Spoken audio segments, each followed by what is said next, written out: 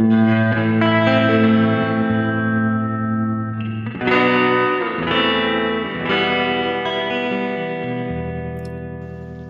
otra vez, estamos en el podcast de Resist. Estamos con María Eugenia, de Ecologistas en Acción. Hola, María Eugenia.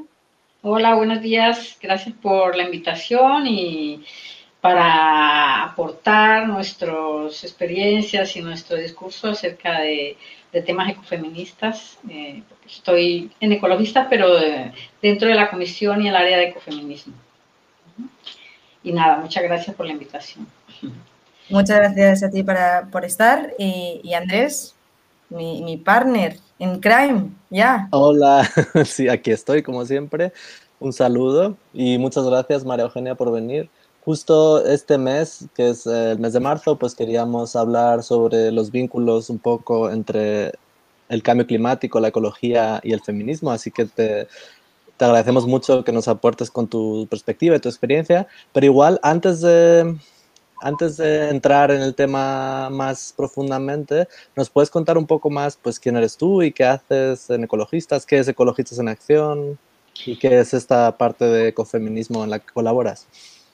Bueno, Ecologistas en Acción lleva una trayectoria ya muy larga, más de 20 años de accionar en el Estado español con diferentes áreas digamos, temáticas y luego territorios, ¿no? Y bueno, en particular yo estoy en el área de ecofeminismo y en las comisiones son a nivel de, digamos, locales, en la Comisión de Ecofeminismo de aquí de Madrid.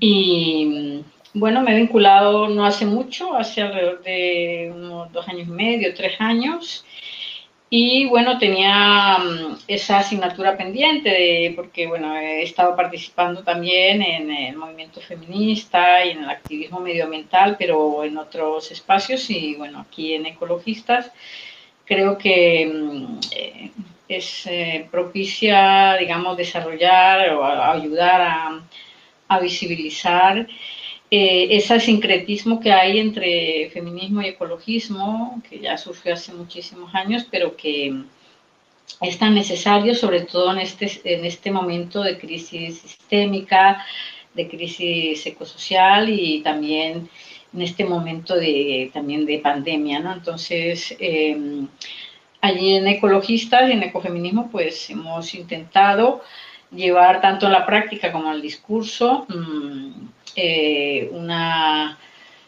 digamos, unas propuestas, ¿no? Para que haya una deconstrucción, ¿no? De la mirada patriarcal y de la gestión patriarcal y también unas alternativas, ¿no? A la producción y consumo y distribución de productos que causan, digamos, devastación no solamente a nivel de los bienes naturales, sino también de poblaciones y de culturas, ¿no?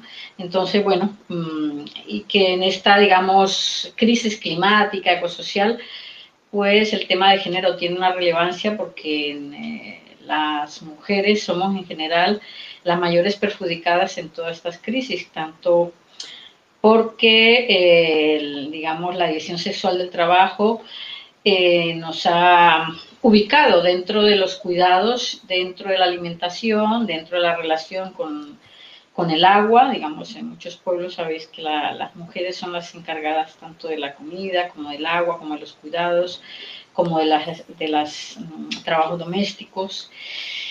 Y también tiene que ver pues, con las plantas, con la sabiduría ancestral con respecto a las plantas medicinales, que también están en el entorno de cuidados, ¿no?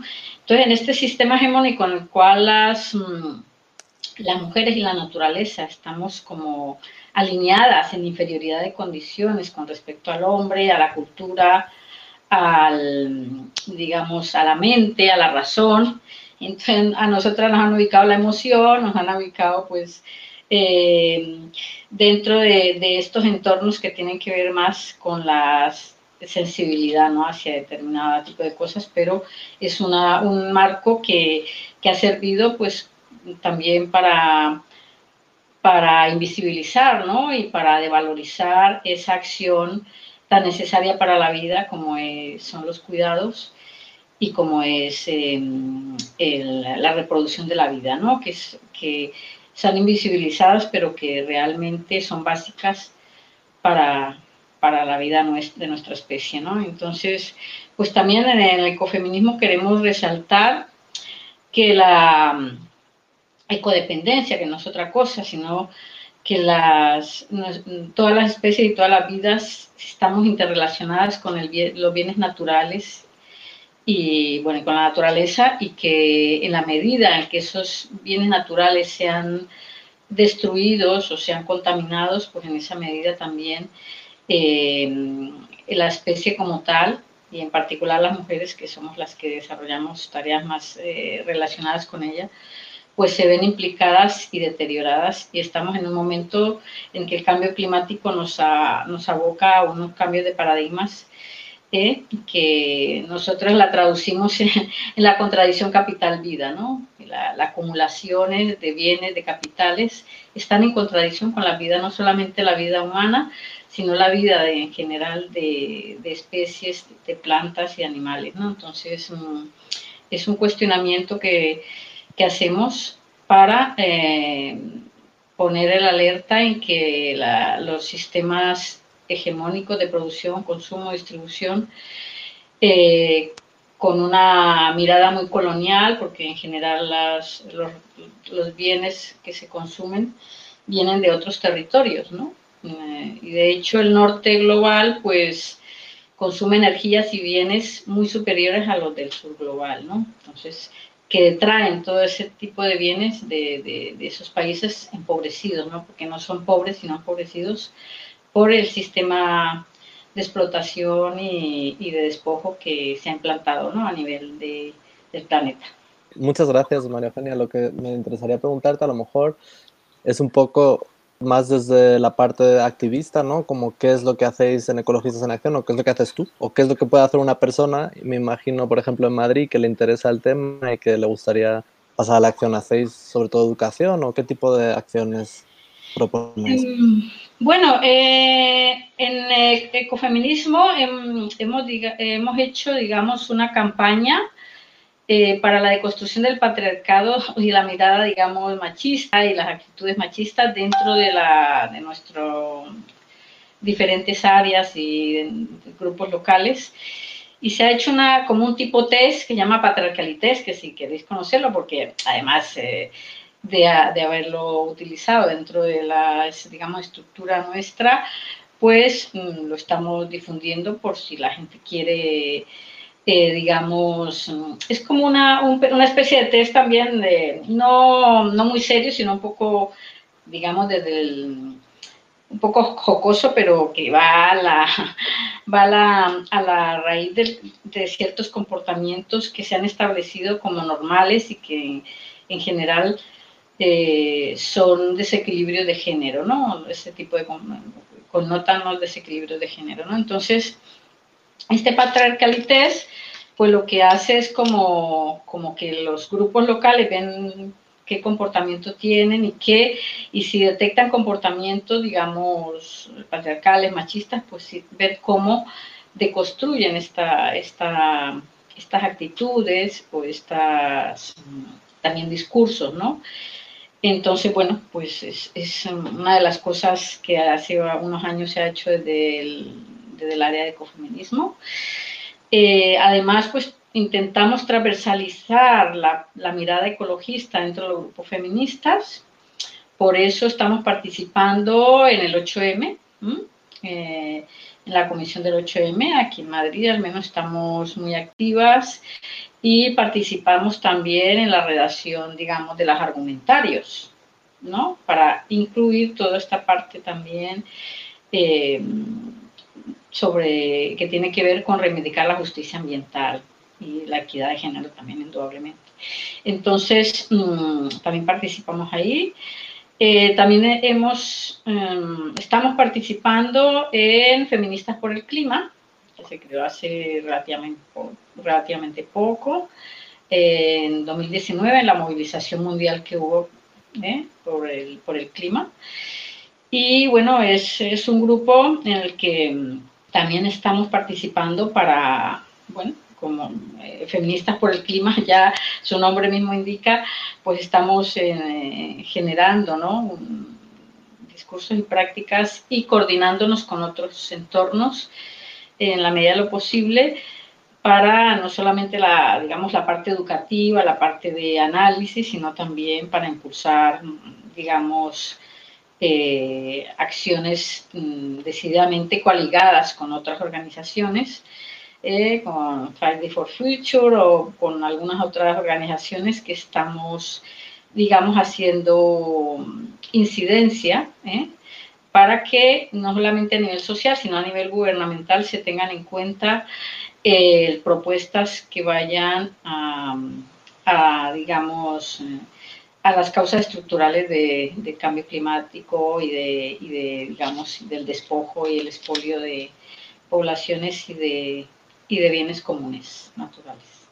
Bueno, es un poco lo que también ahora estamos con un protocolo de cuidados que también tiene que ver con eso, ¿no?, con ver cómo cuidarnos colectivamente, cómo hacer unas actitudes y desarrollar digamos, acciones y una guía, ¿no?, para que haya una deconstrucción en estos comportamientos también. Entonces, bueno, y también, bueno, desde nosotras que estamos de Aviala es un nombre que lo reivindico yo, porque es una denominación que los indígenas cunas del norte de Colombia y al actual Panamá designaban el territorio, ¿no? Entonces, como nuestros nombres han sido cambiados, los límites han sido impuestos por un sistema colonial, pues queremos reivindicar nombres que van más allá de esas denominaciones y de esos límites impuestos, ¿no?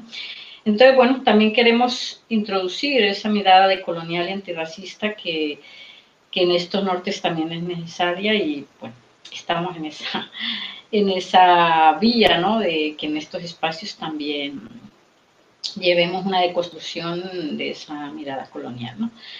Y bueno, pues un poco es eso, y dentro de ecologistas pues hacemos ese papel también educativo de transversalizar, ¿no?, esas prácticas en las cuales ponemos el foco en la ecodependencia y la interdependencia, ¿no?, y como dentro de todo, inclusive el movimiento ecologista, pues como no es diferente a otros espacios, a veces del activismo, pues la voz cantante la llevan generalmente pues compañeros, no compañeras. Entonces, bueno, también a ver cómo se cambian esas prácticas de hegemonía masculina y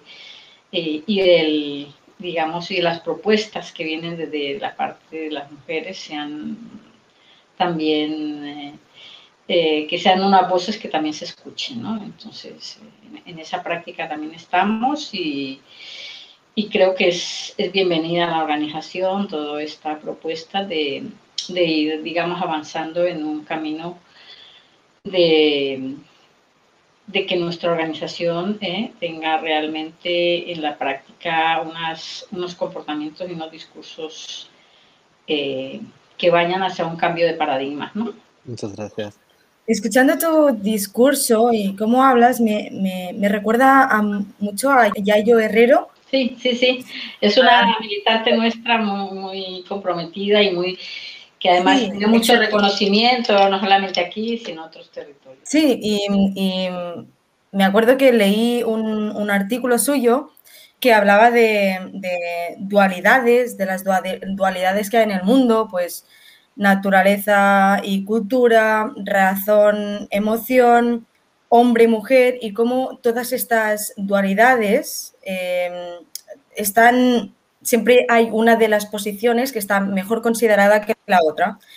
Así, el hombre siempre está asociado a estas partes que están mejores valoradas, por ejemplo, la razón, la cultura, la mente, etc. Y la mujer, pues, conceptualizada inferior, estará ligada a las emociones, naturaleza y cuerpo, que me parece que lo has explicado tú muy bien antes. Entonces ella dice que para llegar a una igualdad real tendríamos que superar estas dualidades, y para hacerlo tendríamos que cambiar nuestro imaginario colectivo, superar estas ficciones, esta subjetividad de la gente. Entonces, mi pregunta es, ¿crees que el activismo puede llegar a cambiar este imaginario colectivo?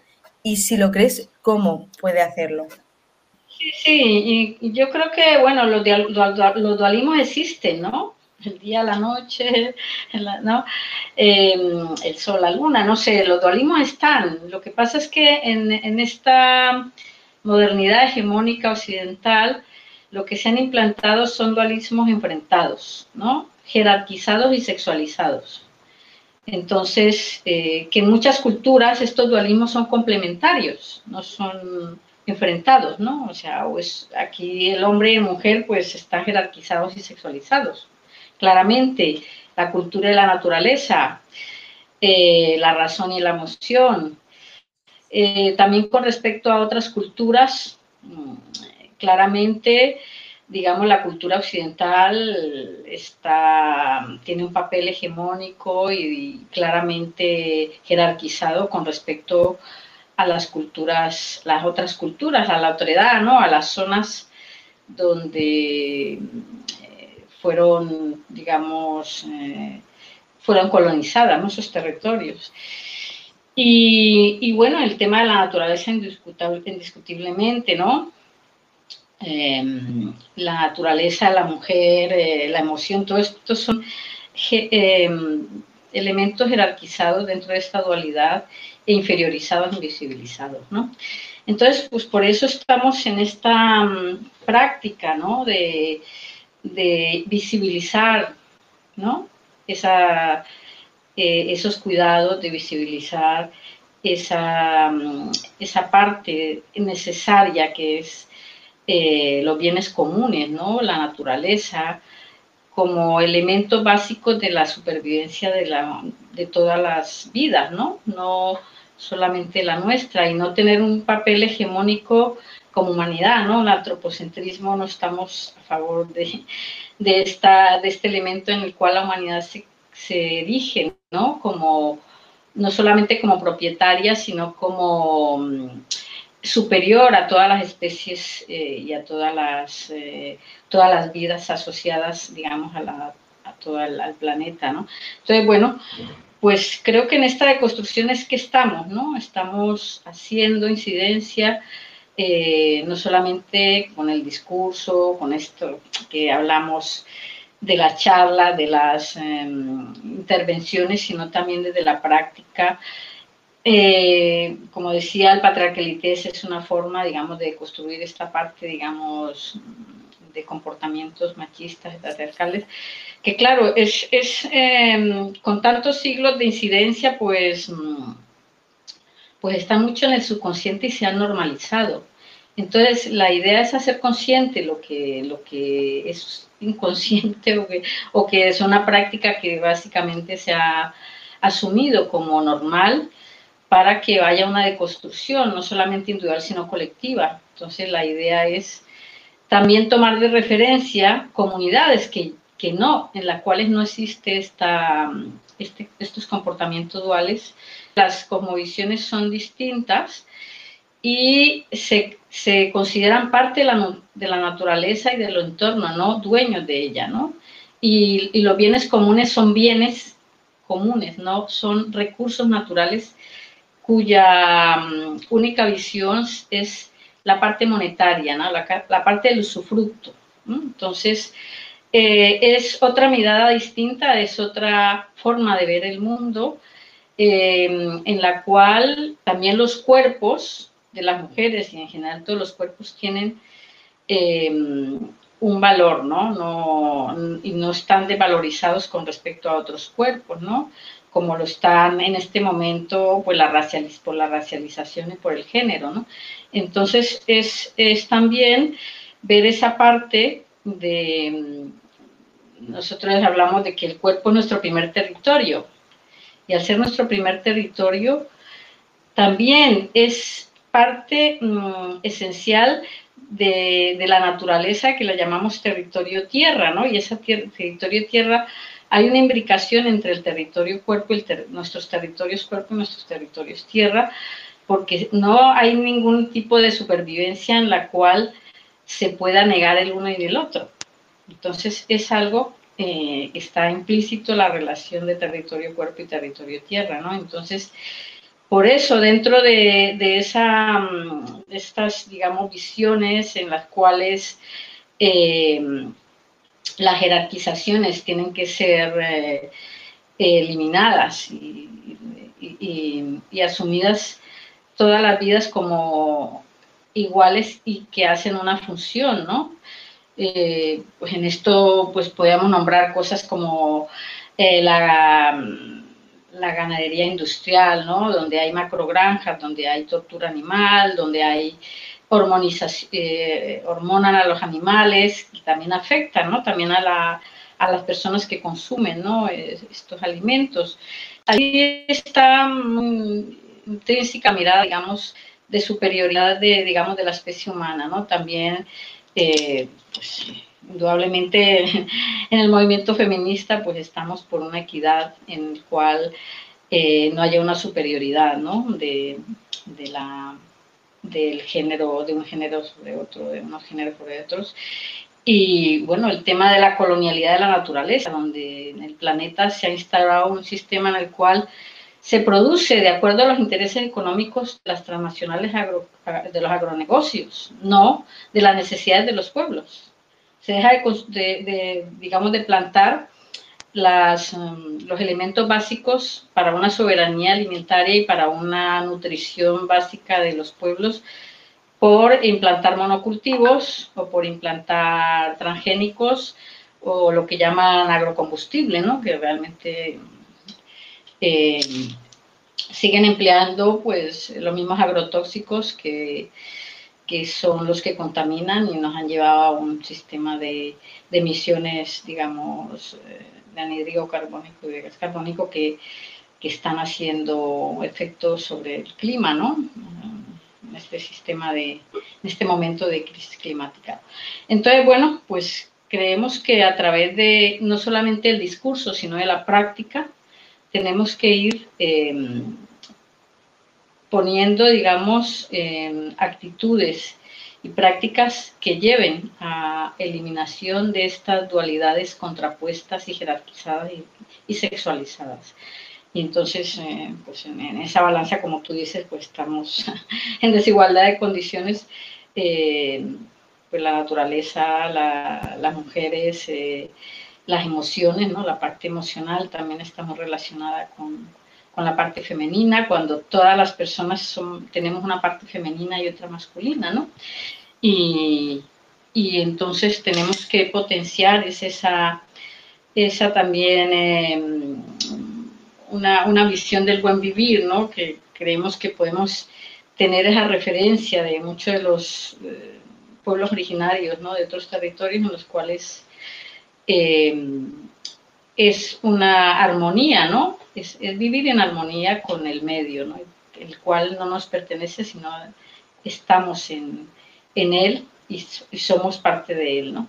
O de ese medio natural o de esos bienes comunes que hablamos, como el agua, los árboles, los bosques, los elementos de vida que hay dentro de la biosfera, ¿no? Entonces, bueno, pues es parte de esa deconstrucción que estamos haciendo esta práctica y esta acción, digamos, dentro de ecologistas y dentro de, como digo, de otros movimientos, ¿no? Activistas y no solamente activistas, porque también desarrollamos un discurso, ¿no? Unas argumentaciones, estamos desarrollando también propuestas para que otras formas de vida son posibles y que existen ya otras formas de vida.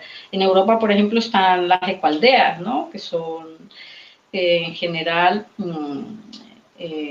territorios autosustentables en gran medida, con energías renovables, con producciones agroecológicas y con una visión de un cambio con respecto pues inclusive a las monedas, ¿no? Inclusive no hay monedas en muchos de estos espacios, ¿no?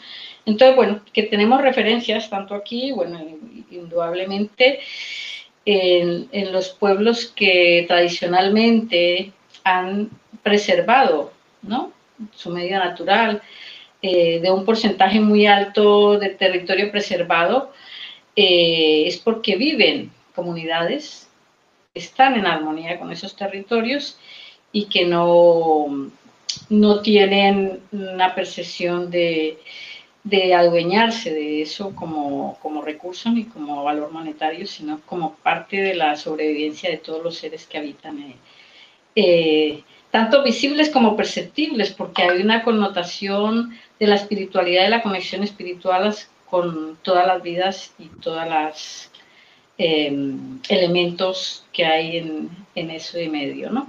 Entonces, son otras concepciones que creemos que son valiosas y que también pueden servir de referencia. Sí, muchísimas gracias, María Eugenia.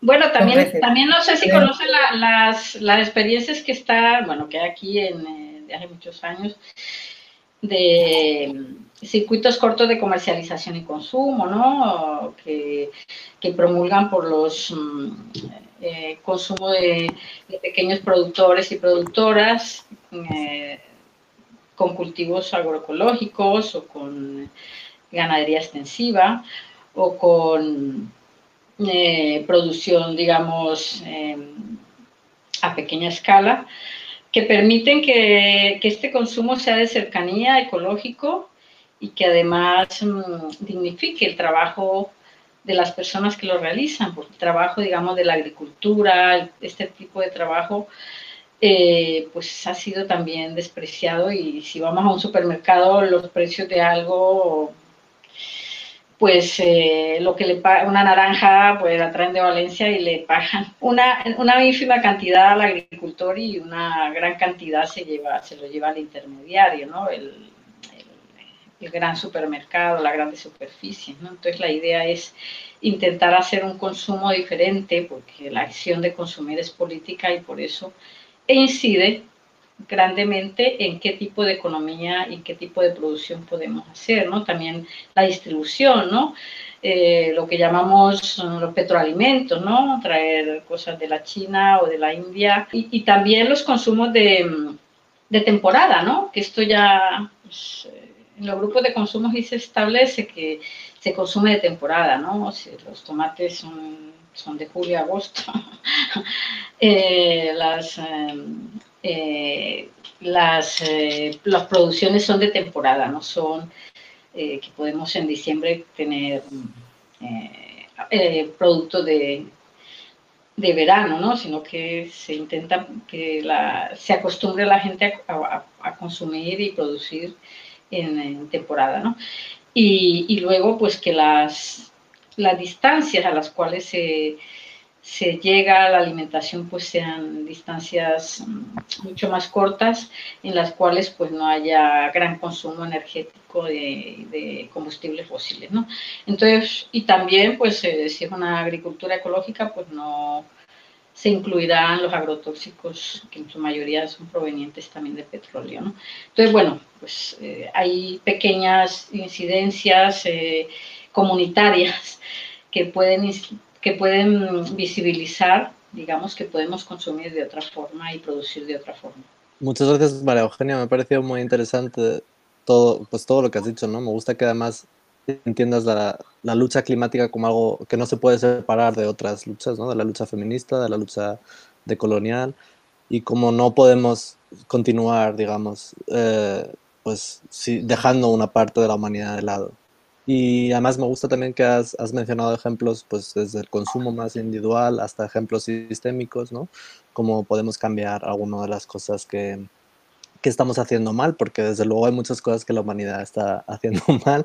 Y nada, para concluir, igual me gustaría pedirte, a lo mejor, si tienes pues alguna recomendación de algún libro, algún recurso, alguna película, algo que por ejemplo, si alguien está más interesado en el tema del ecofeminismo o de la ecología desde un punto de vista interseccional, habéis mencionado las dos a Yayo Herrera, pues si tenéis alguna recomendación para ir terminando. Sí, bueno, hay algunos, no solamente artículos, sino hay también libros de ecofeminismo de Yayo y otras compañeras. Y luego también, pues hay un documental de Wangari Maathai, que es una mujer negra que fue líder en su país para hacer siembra de árboles. O sea, fue todo un cambio porque una mujer allí, pues también, como en otros entornos, está bastante devaluada y ella logró, digamos, con otras mujeres, hacer una práctica, lo que llama el cinturón verde, que era una plantación enorme de árboles, ¿no? Y como parte de sus recuerdos de la niñez, donde había árboles, donde había agua, y la relación del agua con los árboles, ¿no? No es una cosa que se invente nadie, sino que es así, ¿no? El tema de la desertificación, cómo tiene que ver con la devastación, digamos, de bosques. Y entonces, eso es una... puedo mandaros la película, que está en inglés, creo, pero también hay algo subtitulada. Luego tengo, bueno, cantidad de documentales de feminismos comunitarios. Feminismos comunitarios, sobre todo en Guatemala y en Bolivia. Lorena Canal, pues estuvo aquí hace algunos años, la conozco y tengo alguna relación con ella.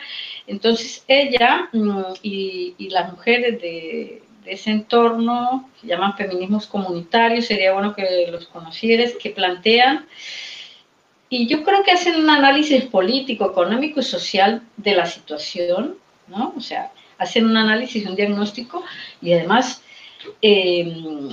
están haciendo no propuestas desde el papel, están haciendo propuestas de la práctica, ¿no? Cómo incidir en la economía, en la sociedad y en el medio ambiente con estas prácticas, ¿no? Que además rescatan de sus ancestras toda una sabiduría que por colonial ha sido invisibilizada, ¿no? Eso también lo puedo enviar. Luego tengo algunos libros, ¿no? Lo que pasa es que no tengo todos los nombres, pero tengo varios libros que puedo mandaros para que se pueda difundir aquí en el podcast. Hace un año, justo en febrero, estuve también en la Patagonia Argentina participando en el campamento climático de las mujeres por el buen vivir. Allí había una conjunción, bueno, de comunidades indígenas, no solamente de esa zona de la Patagonia Argentina, sino que había pues, gente de Guatemala, de Colombia, había gente de Ecuador, había gente de Perú, había gente también de la zona chilena, ¿no? Porque como sabéis, bueno, ahí estuvimos en un loft mapuche y constituimos un grupo que se llamaba Comunidad Pueblos contra el Terricidio.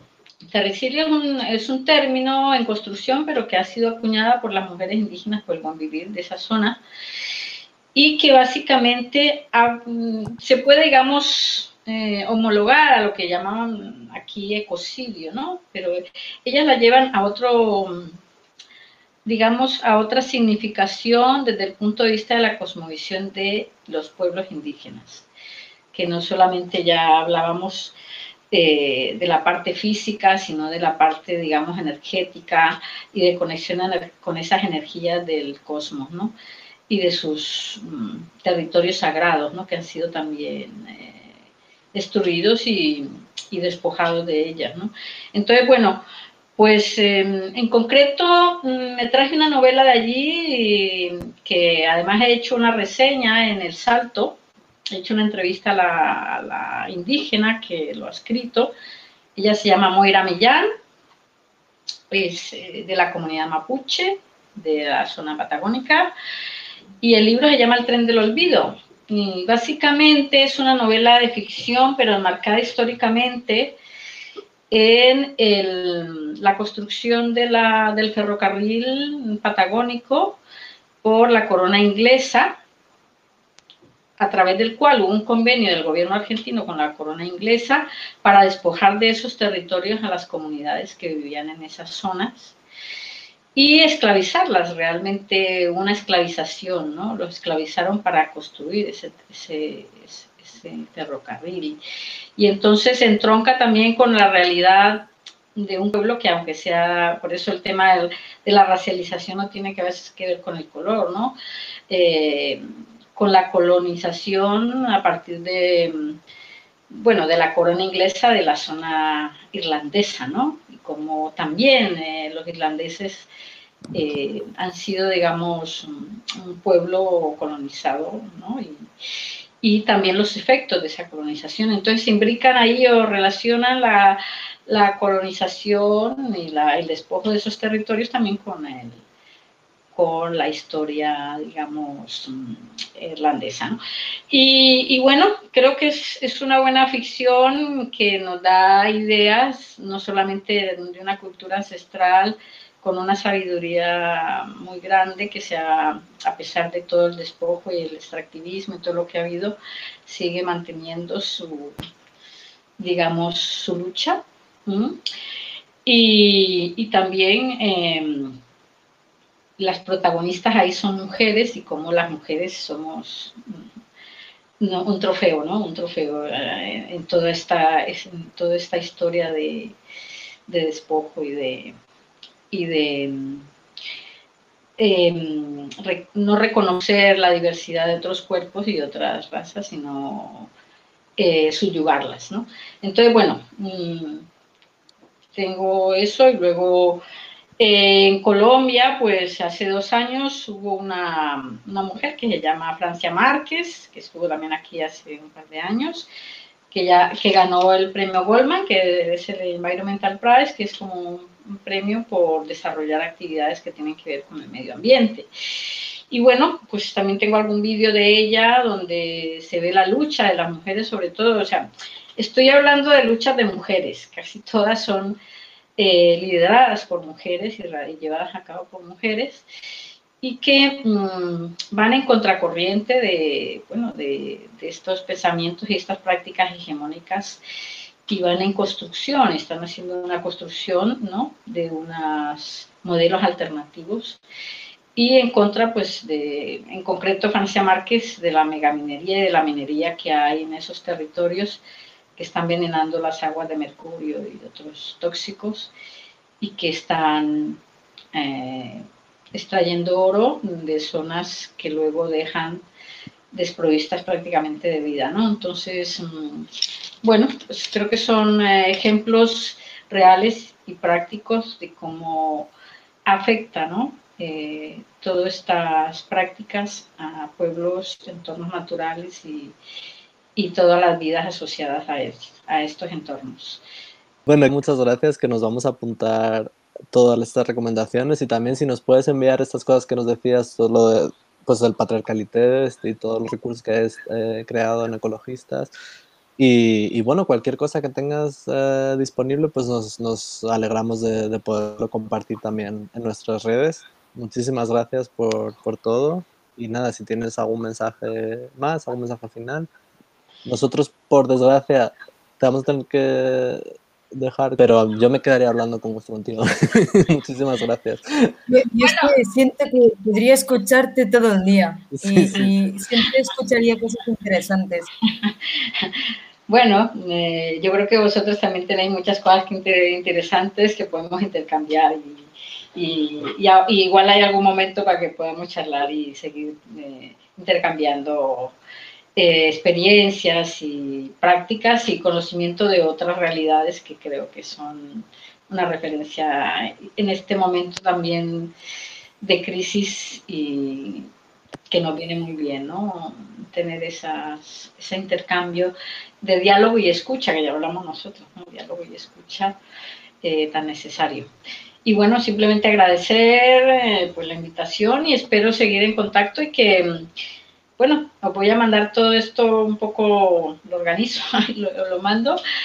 Y bueno, tengo algún artículo en el que relaciono la pandemia con el sistema, digamos, de despojo y extractivismo que hay en este momento. La zoonosis, cómo está relacionado con eso. Que creo que está bien tenerlo en cuenta porque no vienen las cosas así de una forma fortuita, sino que hay unas causas estructurales que tienen que ver con los modelos actuales de producción, consumo, distribución y que afectan no solamente al entorno, sino a todas y a todos. Entonces, creo que es básico también tener en cuenta eso porque las medidas que están tomando son medidas totalmente, digamos, causa-efecto, pero inmediato y no se está yendo a las causas estructurales, ¿no? Y es básico porque si no esto va a ser recurrente, ¿no? La zoonosis es algo que va a seguir dándose. Entonces, sí. Bueno, simplemente agradecer y quedamos en contacto. Yo os mando sobre todo algunas cosas que hemos realizado en el grupo de ecofeminismo, que también hacemos unas jornadas anuales de ecofeminismo en Garaldea, que sería bueno, no sé si conocéis Garaldea, pero Garaldea es un espacio en la naturaleza donde es posible, digamos, tener allí también, ellas tienen huerto, tienen producciones de ellas allí y es un espacio que también nos acoge cada año para nuestras jornadas de ecofeminismo de Ecologistas en Acción. Y un saludo para ellas, que es un espacio que recomiendo también que conozcáis, Garaldea. Pues a ver si lo visitamos. Y nada, cuando se pueda, cuando se pueda. Sí, claro, porque ahora está esta situación, bueno, pero están aquí en Madrid, no están lejos. Ah, bueno, pero yo estoy en Madrid, así que yo igual los puedo visitar antes. Es un espacio, bueno, que como hay realmente forma de cambiar, es que ya hay muchísimas, de muchos años, experiencias de cambio, entonces no hay que desistir y continuar, porque es posible cambiar los paradigmas actuales y ir hacia otros modelos mucho más sanos para el planeta y para las vidas, todas las vidas.